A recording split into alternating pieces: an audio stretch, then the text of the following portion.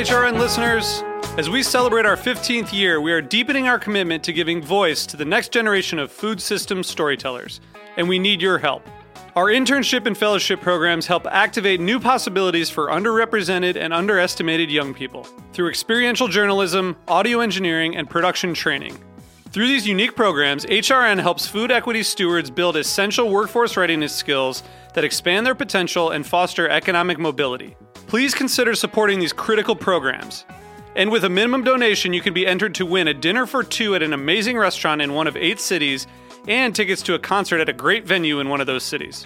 We have incredible partners across the country who have donated, as they also share our passion for helping to educate the next generation of food systems storytellers. Check out heritageradionetwork.org/15 to donate and enter to win today. That's heritageradionetwork.org/15 to donate and enter to win today. And make sure you donate before March 31st. Thank you. Today's program has been brought to you by GreatBrewers.com, a social media marketing platform dedicated to promoting the world's great brewers and the beers they create. For more information, visit GreatBrewers.com. On behalf of our family of hosts, staff, and the millions of listeners who have tuned in since 2009, we want to wish you happy holidays and ask for your support as we launch our daily in-house news coverage. Please consider making us a part of your end-of-year giving in 2013. Your membership donation is tax-deductible and the best way to show you believe in our work and the importance of a free, food-focused media resource. Consider donating today at heritageradionetwork.org by clicking the donate button. Thanks for your support and enjoy the show.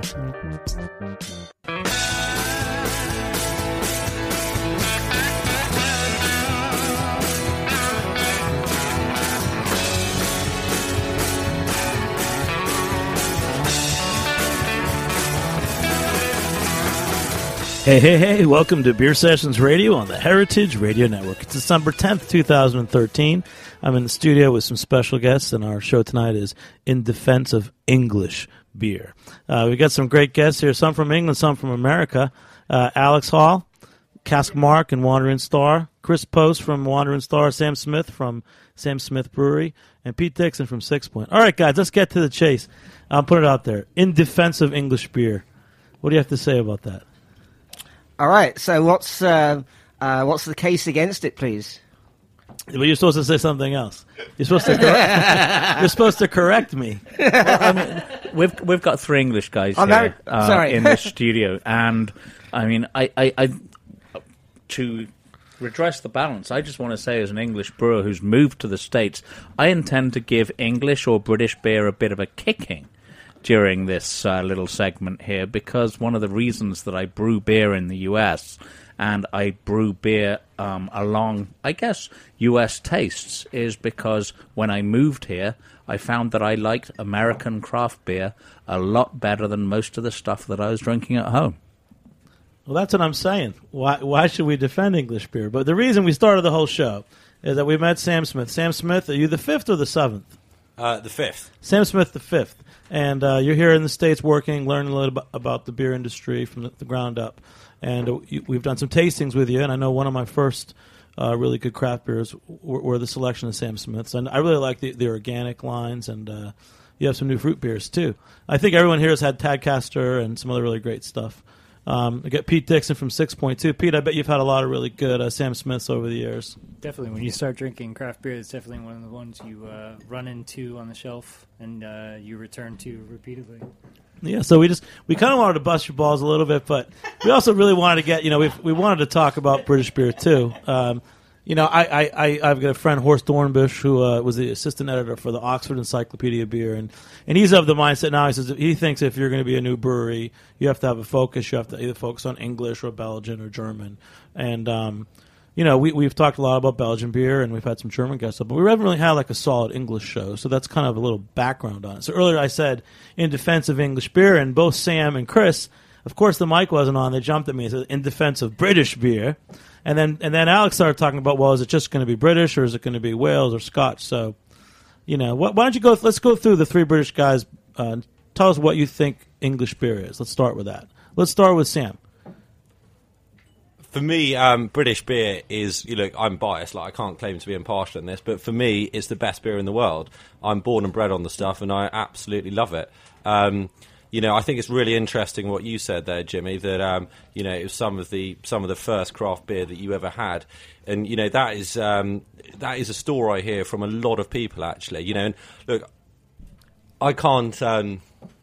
Sorry, I'm motioning to Dave. Dave, we need some beer. Where's the Sam Smith beer? Did you bring it? I can't speak for all of British beer. I represent one British brewery. For me, we are the best British brewery, but I can't generalise about all British beer. But as you say, Sam Smith was some of the first craft beer you ever had in the USA, and that's a story I hear from a lot of people. Our beer was first sold in the USA in 1978. Now, back in 1978, there was no craft beer movement in the USA. There was very bland domestic beer and some imported beer, which is pretty bloody bland as well. And suddenly, Sam Smith came along with these extraordinarily good beers, with pale ale, with brown ale, with IPA, with porter, with stout. These fantastic beers that really taste of something. And this was fairly revolutionary. This was, the American public were like, wow, I've never had beer like this ever in my life. This is absolutely mind-blowing. This beer actually really tastes nice. It doesn't just taste like water. It's actually really nice. It's a pleasure to drink this stuff. It drinks like a fine wine. You compare it with good food. So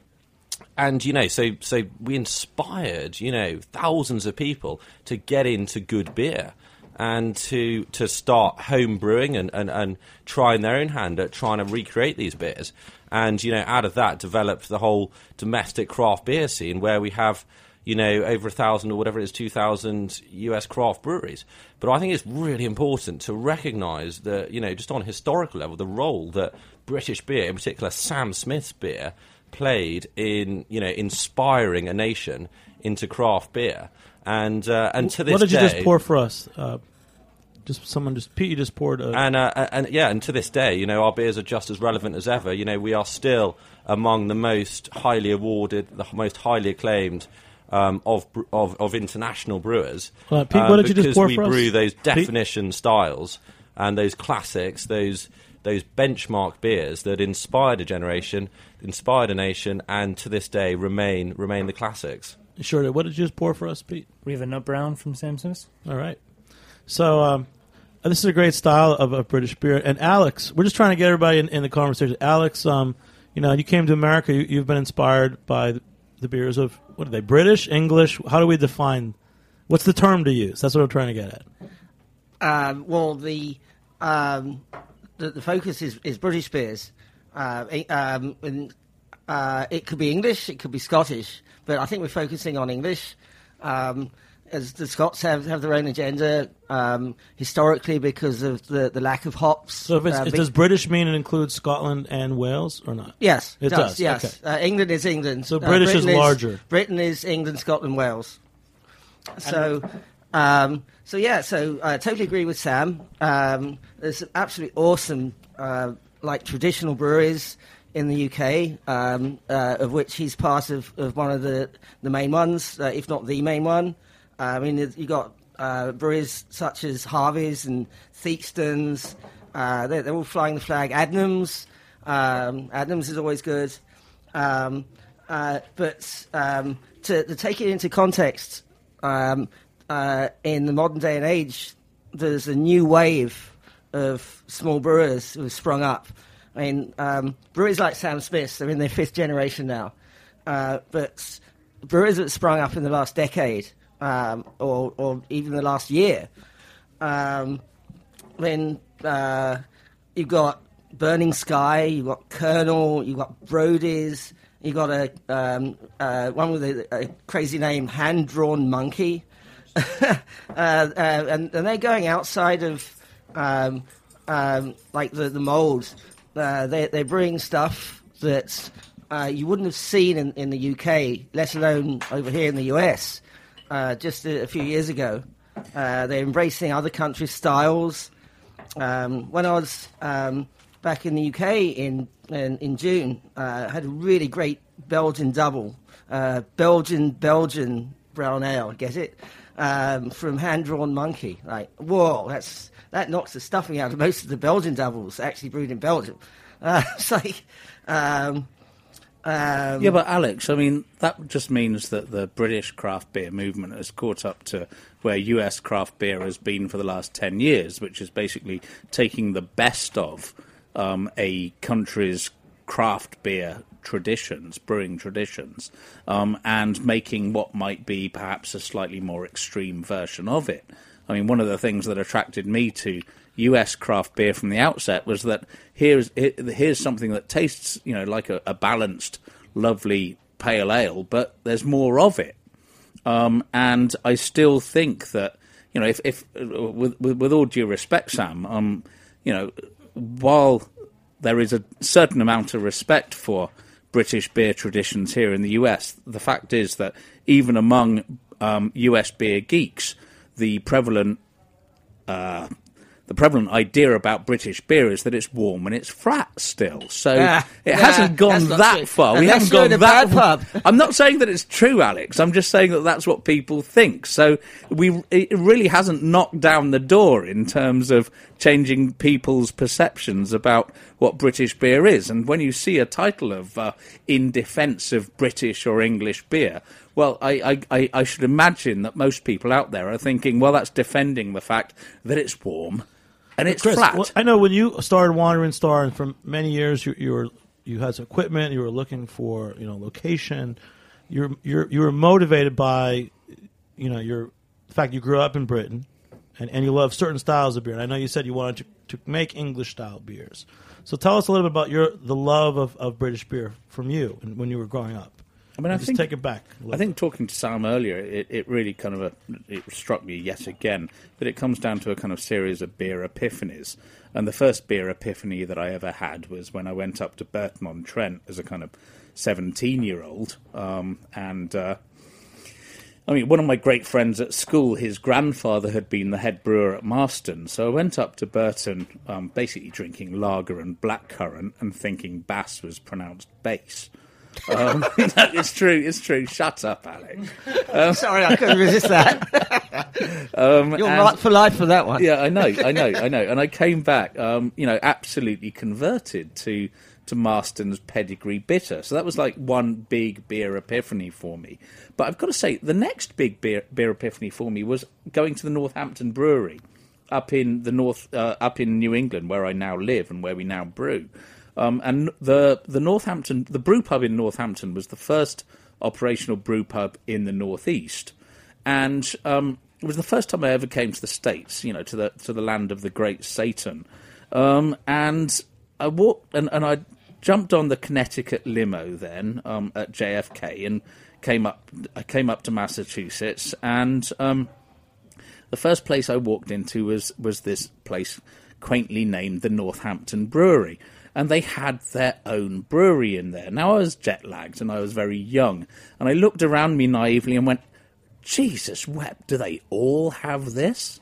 Do all the bars have their own breweries in them? Because this is one of the coolest things I've ever seen. I have to have one, kind of thing. And that's really where the idea that you can start your own brewery, that making beer is not just the exclusive preserve of an enormous factory belching smoke, that you can do it on a small industrial craft level, that really took root just that first visit ever to an American bar. Well, there's a lot of great breweries that we know from England. I mean, there's Thornbridge, there's Ridgeway, there's some small guys, and there was the Canberra movement. And Alex, you're here representing the Cask Mark. You've always been an advocate for Cask, and we will have a show in the winter about Cask and Cask Mark. But tell us about your love of Cask beer, because I know also when Wandering Star started, that was one of your goals, and you've been one of the number one proponents of it in the States, Alex. And I know Sam Smith also has a classic Cask beer as well. So tell us your love of Cask beer, and is that what you think of when you think of British beer? Primarily, yes. It's the historic way of doing it, and the UK is the only place in the world where it didn't become extinct. Other countries, before refrigeration became widespread, and before the pressurized keg was invented, they did casks. but they all died out apart from the UK because there was it was in danger of dying out. Don't get me wrong. And the Campaign for Real Ale in the early 70s was formed and it was so successful they saved it. It never became extinct in the UK. All right. And Sam, you guys at Sam Smith, I mean, you guys have so many great traditions. You still make a cask ale, don't you? Yeah, that's correct, yeah. And tell us about that. We have one cask ale at our brewery called Old Brewery Bitter, which is 4% classic British session bitter, quite similar to our organic pale ale that we have in bottles and sell over here. In the US, it's just a classic Yorkshire bitter, full-bodied, malty, creamy. It's quite delicious. It's probably my favourite beer in the whole world. And what's quite unique about Old Brewery Bitter is that it's served out of a wooden cask. So, as Alex says, that traditional that is the historic way of serving beer in the UK. Is out of a cask, and not only just a cask, a wooden cask is the historic way of doing it, made of oak.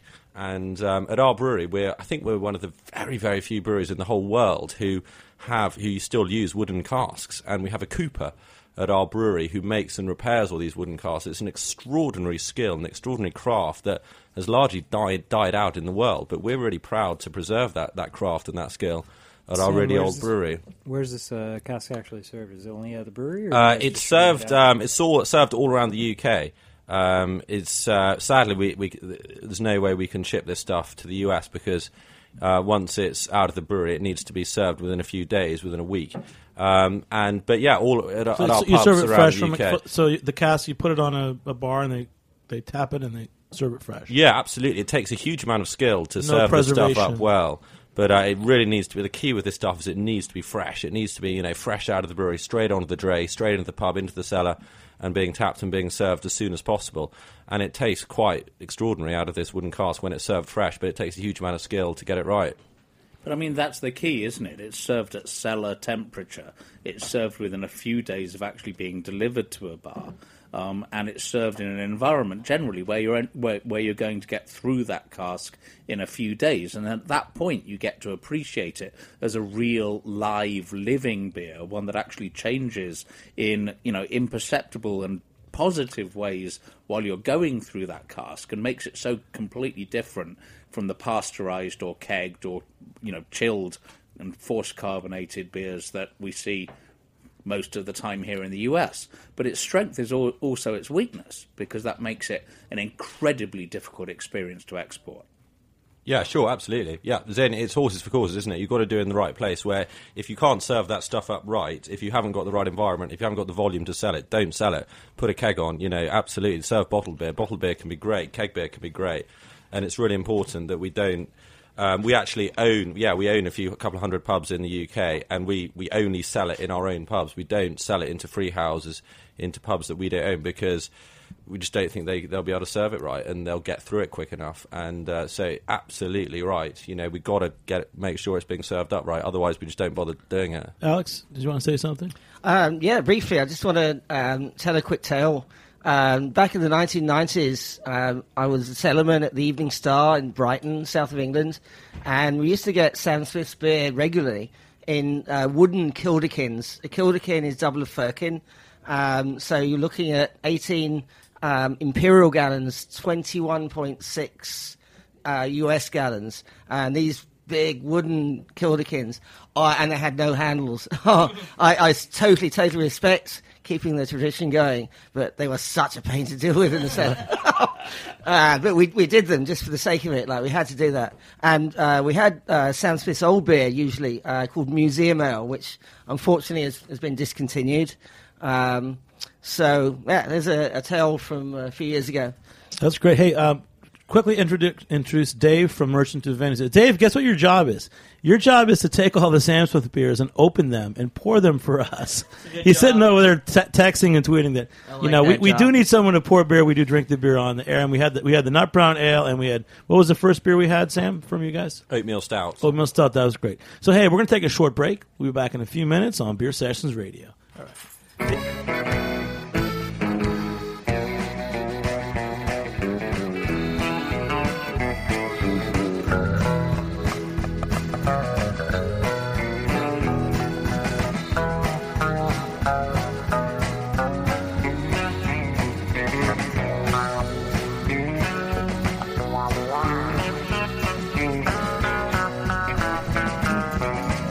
You're listening to Sweet Talk by Pamela Royal on heritageradionetwork.org.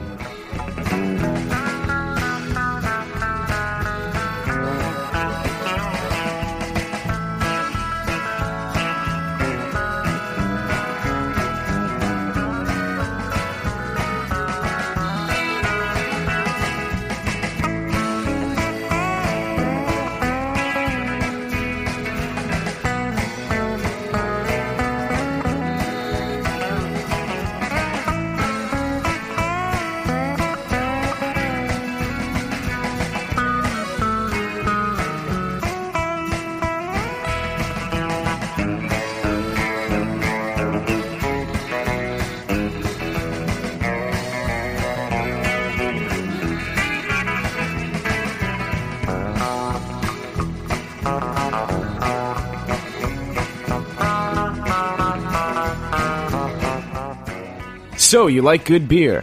Whether you're a craft beer pro or just had your first sip of an IPA, GreatBrewers.com is your #1 beer resource on the internet. GreatBrewers.com bridges the gap between the world's great brewers and the consumers who enjoy their products. With so much information and misinformation out there, GreatBrewers.com focuses on education and leaves no stone unturned. Take the Great Beer Test on their website and browse through an extensive product catalog. Download their mobile Beer Cloud app, which includes a GPS beer finder, a beer sommelier, and descriptions for over 5,000 different brews. What are you waiting for? Back up that passion for craft beer with some solid information and education. Visit GreatBrewers.com today.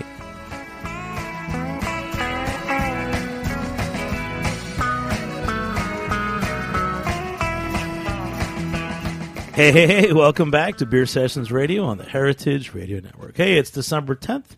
We got the In Defense of English or British Beer. I'll say it again, In Defense of English Beer.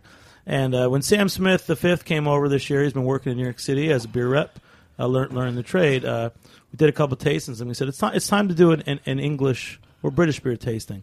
And we got Alex Hall here from Cask Mark and Wandering Star, Chris Post from Wandering Star, and Pete Dixon, our American brewer, from 6 Point. Pete, you're on the show as well. You guys make some English-style beers too, don't you? We have a few. They definitely all have an American spin to them. I can't actually go around saying that we make English-styled beer to a T. We definitely put a spin on it. We have a few account beers that we do that are in that vein, one of which is a Billsburger ESB. But again, it's heavy on the hops. It's very American-styled. So I can't claim that we're actually doing some quality British beer without getting a tongue lashing. But yeah, you had some things close. You always had a good stout. You have Brownstone. I always thought your Brownstone was like an English-style brown ale. Brownstone even is very hop forward. Yeah. We definitely aren't shy with our hands when we're throwing the hops in. And I mean, it's kind of what sets us apart as being a Brooklyn craft brewery is our heavy usage of hops. So yeah, even the Brownstone, where it has its roots in just a nice English brown and takes that next step level. You know, I guess I'm jumping ahead. Last year at the 6 Point Beer for Beasts, we made a beer together. It was really your recipe, but it was the Ray Dieter, our good friend Ray Dieter, rest in peace. He was one reason we're talking about English beer is that when he was younger, his wife was from England. He traveled there a few times, and that's really what inspired him to open the DBA bars that are in New York and in New Orleans. And sadly, Ray died 2 years ago. But last year for Beer for Beasts, we made the Ray Dieter Robust Porter, which was your recipe. Was that an English-style beer? Yeah, I dug into the books, tried to keep it nice and balanced, low on the hops, and I actually even Burtonized the water and really kind of went for the fences as far as just trying to make a nice, straightforward brown ale, and I think it came out pretty good. That was great. It was the best beer for Beasts. But the English styles do inspire us, you know. And I mentioned Horst Dornbush from Oxford Encyclopedia of Beer, and you guys, everyone in this room. The reason you're here is because you have represented English beer to us. So let's have some fun. So Sam, come on up. All right, you've got some brew pubs, and we're going to put you on the chopping block here. So you're a young guy. Your family's been in beer for a long time, and we really enjoyed having you in New York. And when are you going back to UK? Next week. All right. So some of the terms that I don't get, and I think that our listeners would like to know, is I said England, Britain, UK. There's a lot of terms that we know you guys by. But you said, so just who wants to tell us the breakdown of the British Islands? And you were saying British and English and how that relates to beer. Well, Britain is Great Britain, I think, is the same as the United Kingdom, which is the country that we are, which is England, Scotland, Wales, and Northern Ireland. I think the title of this programme should be In Defence of British Beer. I don't consider myself English. I consider myself British. I'm half Scottish, half English, and they've been united since the Act of Union in 1707. And I think Britain. Surely Britain doesn't include Northern Ireland, though. That's the embodiment of the United Kingdom. Maybe, I don't know. It's technically. Sorry. And Chris Post was about to say something, but he's American now. Before you had a brewery, you always talked about how much you love English beer and you're going to make English beer, and now you're saying how much you love American beer. I've always loved American beer, and I only became a brewer once I got to America, Jimmy, for goodness sake. I still think, though, that we're talking about defending British beer, English beer. I think that at the heart of what Pete was trying to do with his beer, with his porter, what all the Sam Smith beers have, what all the great English beers have, is that kind of like defining principle of drinkability. And one of the terms that we can bandy around the terms British and English as much as we like, but there's another term that I think is far more essential, which is session, and what a session beer is, and why that is kind of important to the concept of English or British beers. Which is that, when you're talking about drinkability, you're talking about a beer that you can have more than one of, more than two of, maybe even more than four of. And a session in an English bar or a British bar was, certainly used to be the period between 11 and 3, 11 in the morning and 3 in the afternoon when the bars had to shut. And then they'd reopen again at 6 and close at 11. And both of those were known as sessions. And if you could basically sit there drinking a beer or drinking a few pints, and you could be there the whole time and actually move away under your own steam, then what you're drinking is a session beer. It's one that's good for the whole session. And so it's something that promotes sociability, hanging out with your friends. Drinkability, something that you want to repeat. Not one of these hot bombs that basically rips your tongue out by the roots and go, now I've done that, I can chalk that one up. I never want to drink that again, thank you. This is stuff that you want to live with. It's beer is a long-term relationship. It's not a one-night stand. It's not a fling. And if you can do that, and that for me is the hallmark of English beer. Another interesting point here is that the term sessionability has definitely been used and abused with the American craft brewing scene. I've been seeing a lot where people are claiming here's a session ale and it's 6%, 5.8%. I've seen that myself. It's crazy. It's absurd. I would say personally, absolute maximum of 4.5%, and some people even say 4% maximum. Some people have a 5% ceiling. Go on Beer Advocate, and there's been threads on that in the past. But 5% session beer, 6%, you're joking. Sessionable. All right, and see it.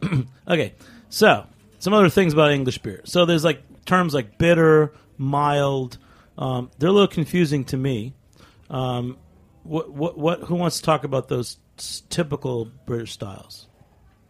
Okay, I'll take up the baton there. A mild is generally speaking it's less strong. It's mild because it's less strong in alcohol, and it's also less strong in hop character normally. It's so that's generally going to be about sort of 3.5% ABV.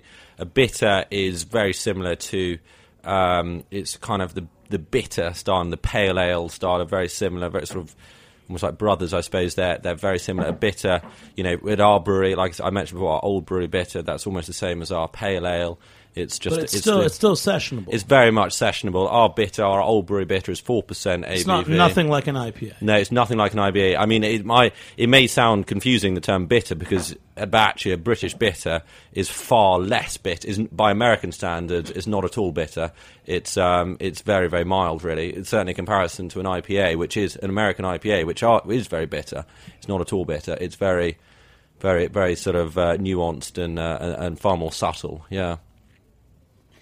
Nuanced and subtle. That's something you'll never see in the in the blurb for Stone Brews, perhaps, or I mean, there's a bunch of others out there. It's like that nuance is. So, Chris, you came off strong, and you were talking about the virtues of American beer, but you really do love British beer. Well, I love drinkability. I want you to say that. I love drinking. I love drinkability. So that ethos that it's the heart of British beer culture, which is about beer as a sociable drink that you can share with your friends and have a bunch of and hang out and have a good time. That's what it's all about. It's not about checking off your kind of like IBUs consumed per evening, you know? There's too much of a collector mentality in the US craft beer scene. Well, one thing that kind of like freaks me out is when I go to a lot of newish like craft beer bars, and every beer on draft is like 8% or higher. And I'm like, who made that list? Because all the brewers that I know the last few years and are making 4-point-something% flavorful beers. And that's the trend that I see. I feel like these like imperial, double hop beers are from like 5 or 6 years ago. So, I mean, I'm up there with session beers, I mean, I don't know, Alex, you're the guy. Come on. You got and mild, you've got mild at heart. You've got so many different beers Absolutely, you're making. Wandering Star, one of our top sellers is an English-style dark mild. It's 4.4%. Think if you don't know, I'm sure most listeners actually do know, but if you don't, think of like a session porter, like bordering on a brown ale kind of thing. And it's full-bodied and it's full-flavored. But it's only 4.4%, and it's up there. I mean, our spritz, we like to go to the pub for a session and not fall over like on like 10%ers. Like we just can't do that. Like I don't know how some Americans do that. Maybe I don't want to know. So yeah, and we also just brewed a session beer for Jones Wood Foundry and an upcoming bar called the Shakespeare. Called Jones Wood in New York Session City. IPA, New York City, yes. So that's exclusive to those bars in theory, though the odd one might escape here and there. And in practice, Alex, thank you. And I'll tell you, if you're out there listening at @beer_sessions, if you got anything to say about, British beer, or you like these guys' accents, please chime in at @beer_sessions. I think we've got a Beer Sessions Radio T-shirt. We don't have accents. We're English, and we're speaking English. There you go, Chris. There you go. Then do I have an accent? Yes. Yes, you do. It's very quaint. All right. What about Sam? Does he have an accent? Well, he's from the north. I mean, so what's the difference? I mean, you guys got this culture. So there's Britain.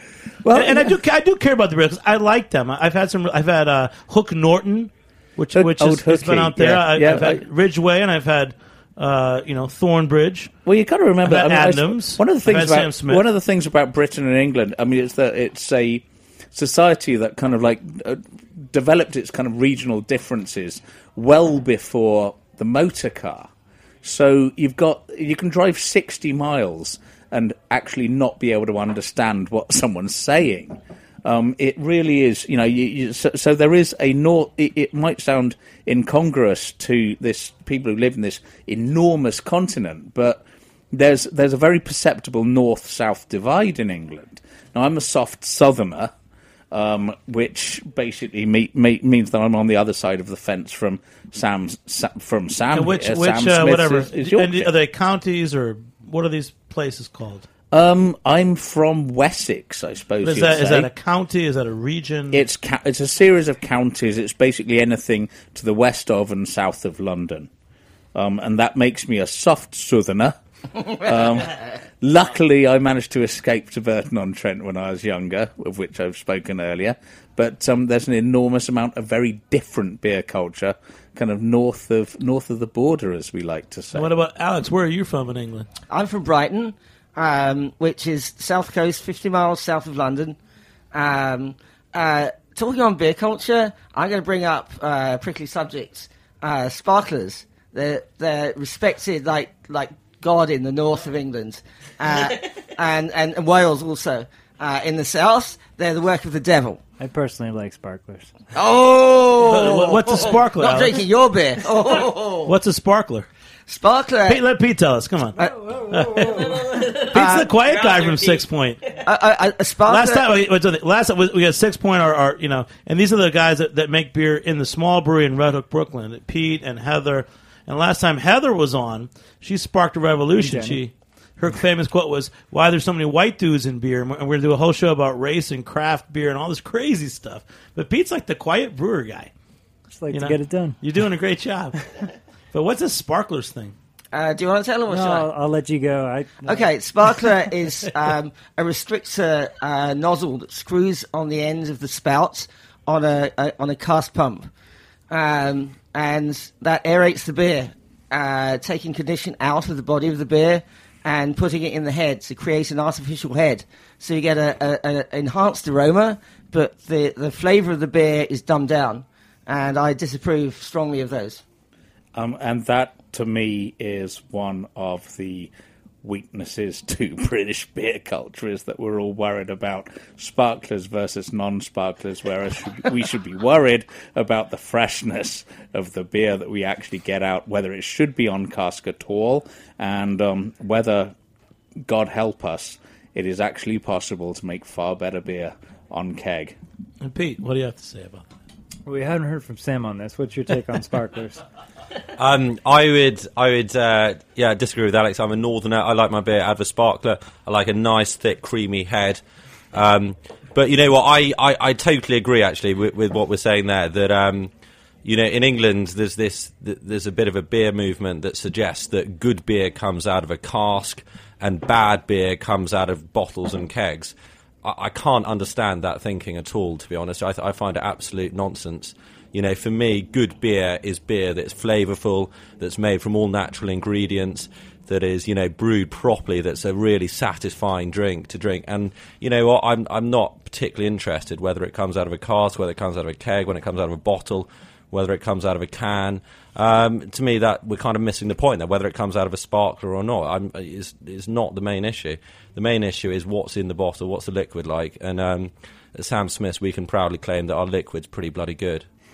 I got to agree with you. I definitely think that each historical version of serving beer has got its place. It's got its peak.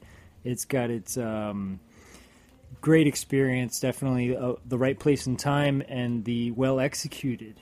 If you end up getting with a cask that you get a pour and it's a week old and it's not so good, or you get somebody who doesn't even know that they need to actually have a cask that has some life to it, and they put it into the cask flat. I mean, that's the brewer's fault right there. It's not even the barman.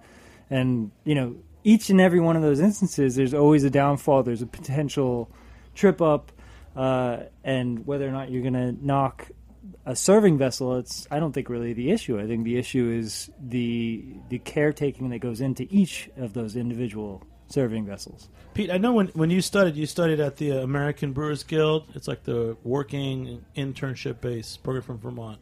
And I think you're doing a great job at 6 Point. Have you ever been to Britain, to any breweries there? I have. Actually, I went when I just turned 18, and sadly, I did not have 1 ounce of cask beer because I had no idea what it was at the time. I can say that I actually had a Beck's because the only name I recognized, and I was turned on to Guinness, and I was far too young, and I wish I can go back and redo it all over again. So really, there's something going on. Pete, Chris, our top defenders of British beer are Alex Hall and Chris Post, expats living in the States, and then we also have Sam. So Sam, at your pubs, so you guys have a number of pubs in Britain. Are you only serving your own beers? Yeah, we only serve our own beers, that's right. Yeah, we think we brew such a fantastic range of lots of different styles of beer that, we only serve our own beer, handcrafted at Yorkshire's oldest brewery, yeah. But then separate from Camera, if you don't know, everyone has to get Michael Jackson's, one of his great books, and he was the guy, and he wrote about all these great beers, including the Cameron movement in the 70s in England. I have a feeling a lot of the listeners have heard it. If you haven't, it was in defense of these classic cask conditioned beers. But I feel that now in England, if you said your first beer in England was a Beck's, and I was there in the 80s, my first beer in England was a Foster's. I mean, are most people drinking, traditional beers or craft beer, or are most people just drinking vodka and, Stella? Yeah, absolutely. It's a shocking indictment, actually. Britain, we're to me, we're the home of some of the best beer in the world. Absolutely world-class ales and sometimes very good lagers as well. But actually, you're absolutely right. It's really depressing. Most of what people drink in the UK, as here in the US, is bland sort of chemical lager.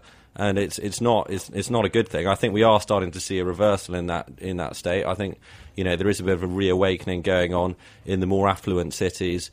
People saying actually let's drink good beer again. I think actually it's great. We've the US craft beer movement was very heavily influenced by the UK in sort of starting to brew good beer. It's interesting now the UK is starting to be very influenced by the US, and people are starting to get into good beer again.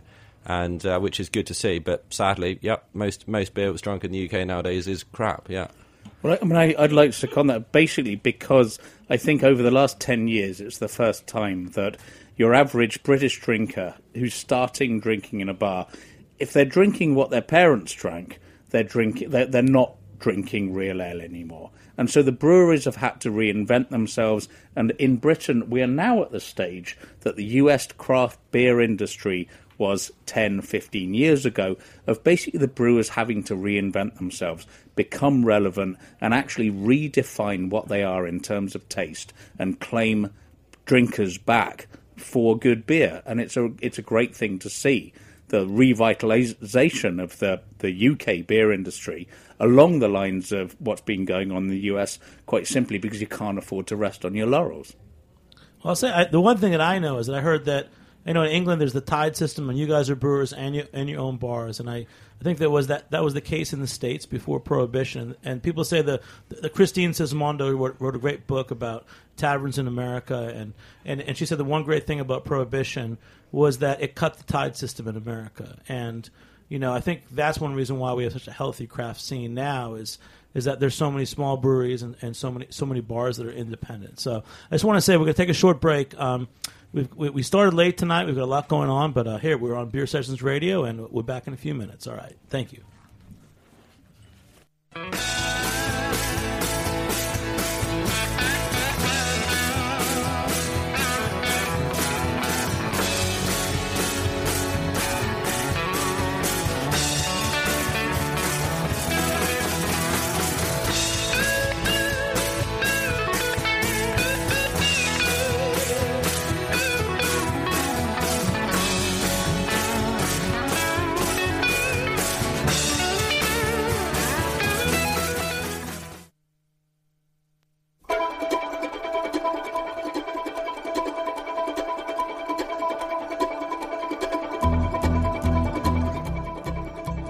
Hey, welcome back to Beer Sessions Radio on the Heritage Radio Network. I'm Jimmy Carboni from Jimmy's Number 43 in the Good Beer City. And I'll tell you this, you know what? We're in business in New York City. We're running a beer bar. It's been a long time.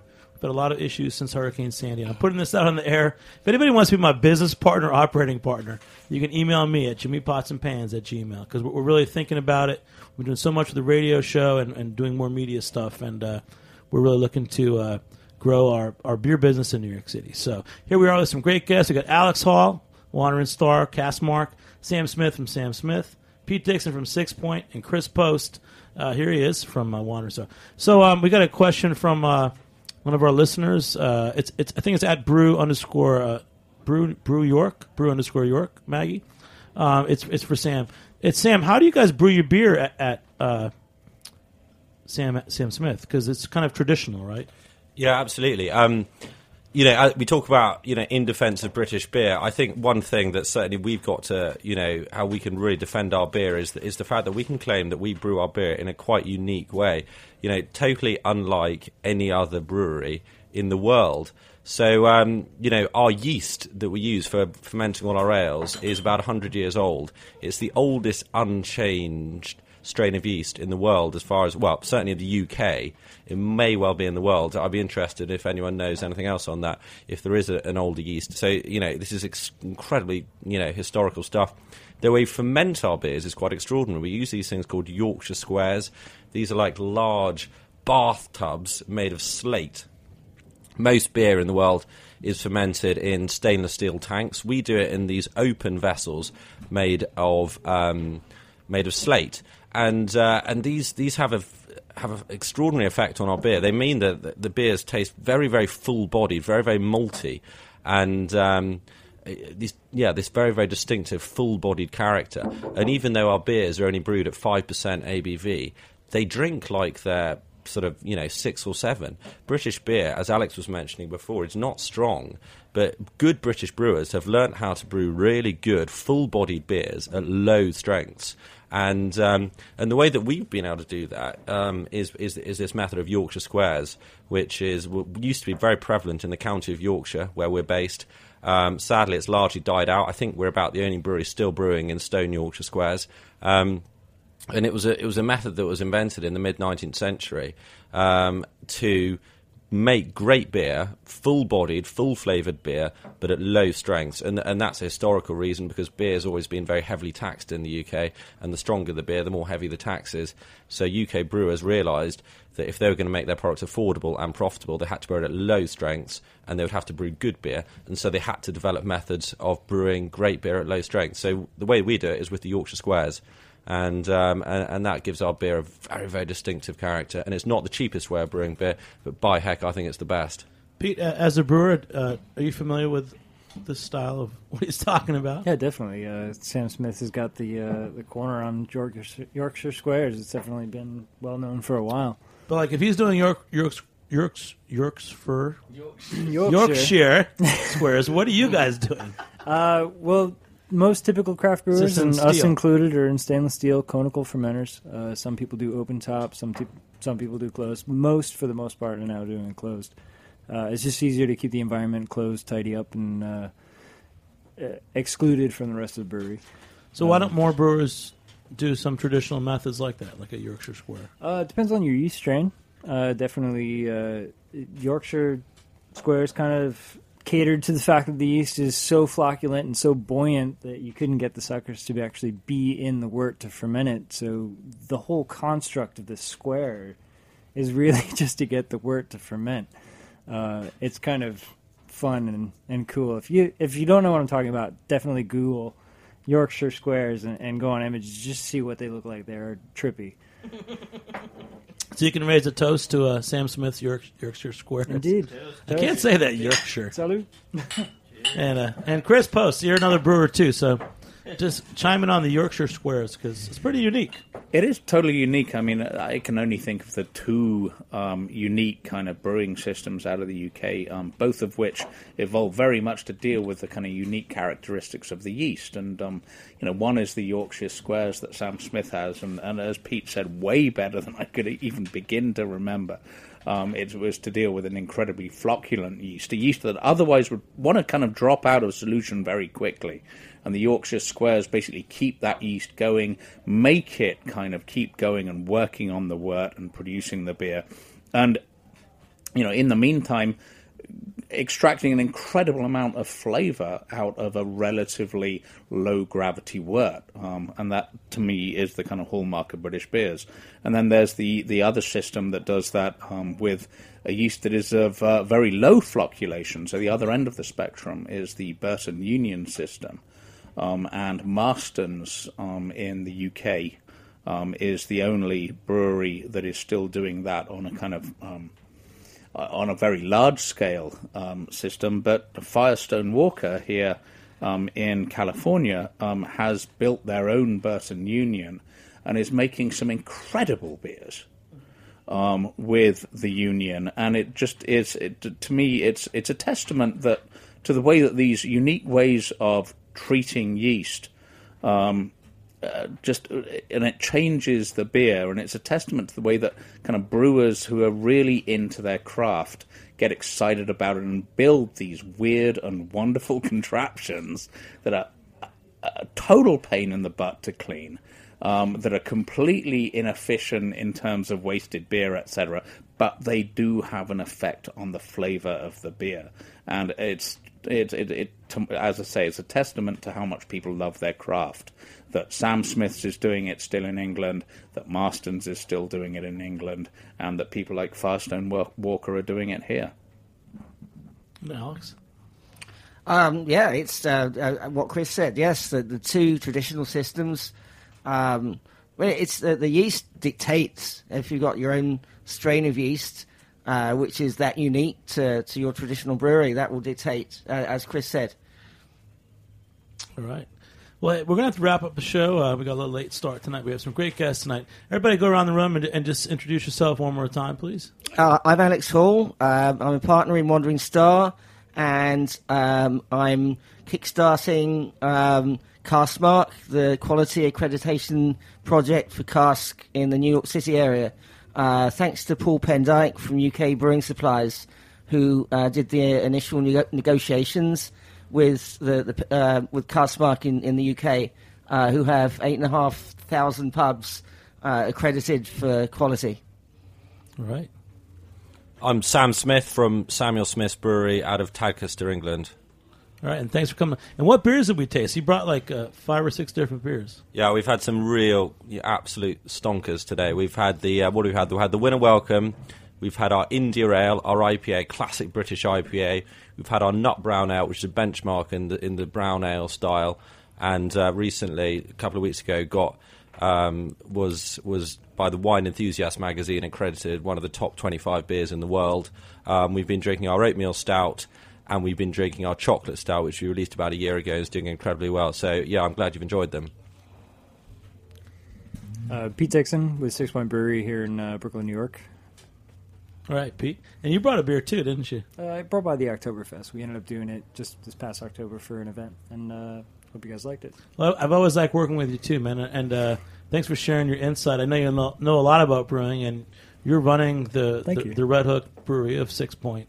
And you got a Beer for Beast coming up too, right? Yeah, we're starting to get the gears rolling and turning on the next year's event, so it's going to be quite a whirlwind and leading up to it. All right, and Chris Post too. Sorry. Yeah, Chris Post. I'm the founder and the brewer at Wandering Star. We're a small 15-barrel brewery up in Western Massachusetts, and just delighted to be bringing a heck of a lot of our beer down to New York City. All right, well, everybody, thanks for coming on. We'll give a shout out to our special event. The 4th annual New York City Brewers' Choice is coming up February 26th. It's one of the featured events of New York City Beer Week. Tickets are on sale now. Go to goodbeersale.com to get your tickets. Jeff O'Neill of Peekskill Brewery, one of our favorite New York State brewers, will be the keynote speaker, and this year we're collaborating with Grow NYC, and all the brewers will be making beer with New York State grain, which is pretty awesome. In closing, I'd like to thank our sponsors at greatbrewers.com who've helped to bring this podcast to you tonight. Beer Sessions Radio is also supported by the Good Beer Seal, an association of over 40 New York City and New York area good beer bars. All right.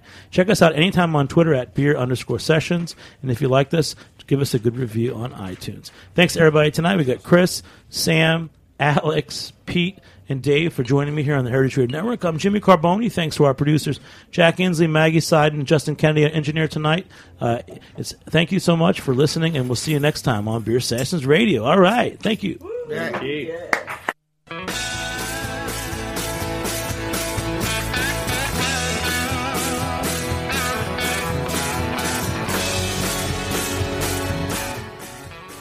Thanks for listening to this program on heritageradionetwork.org. You can find all of our archived programs on our website or as podcasts in the iTunes Store by searching Heritage Radio Network. You can like us on Facebook and follow us on Twitter at heritage_radio.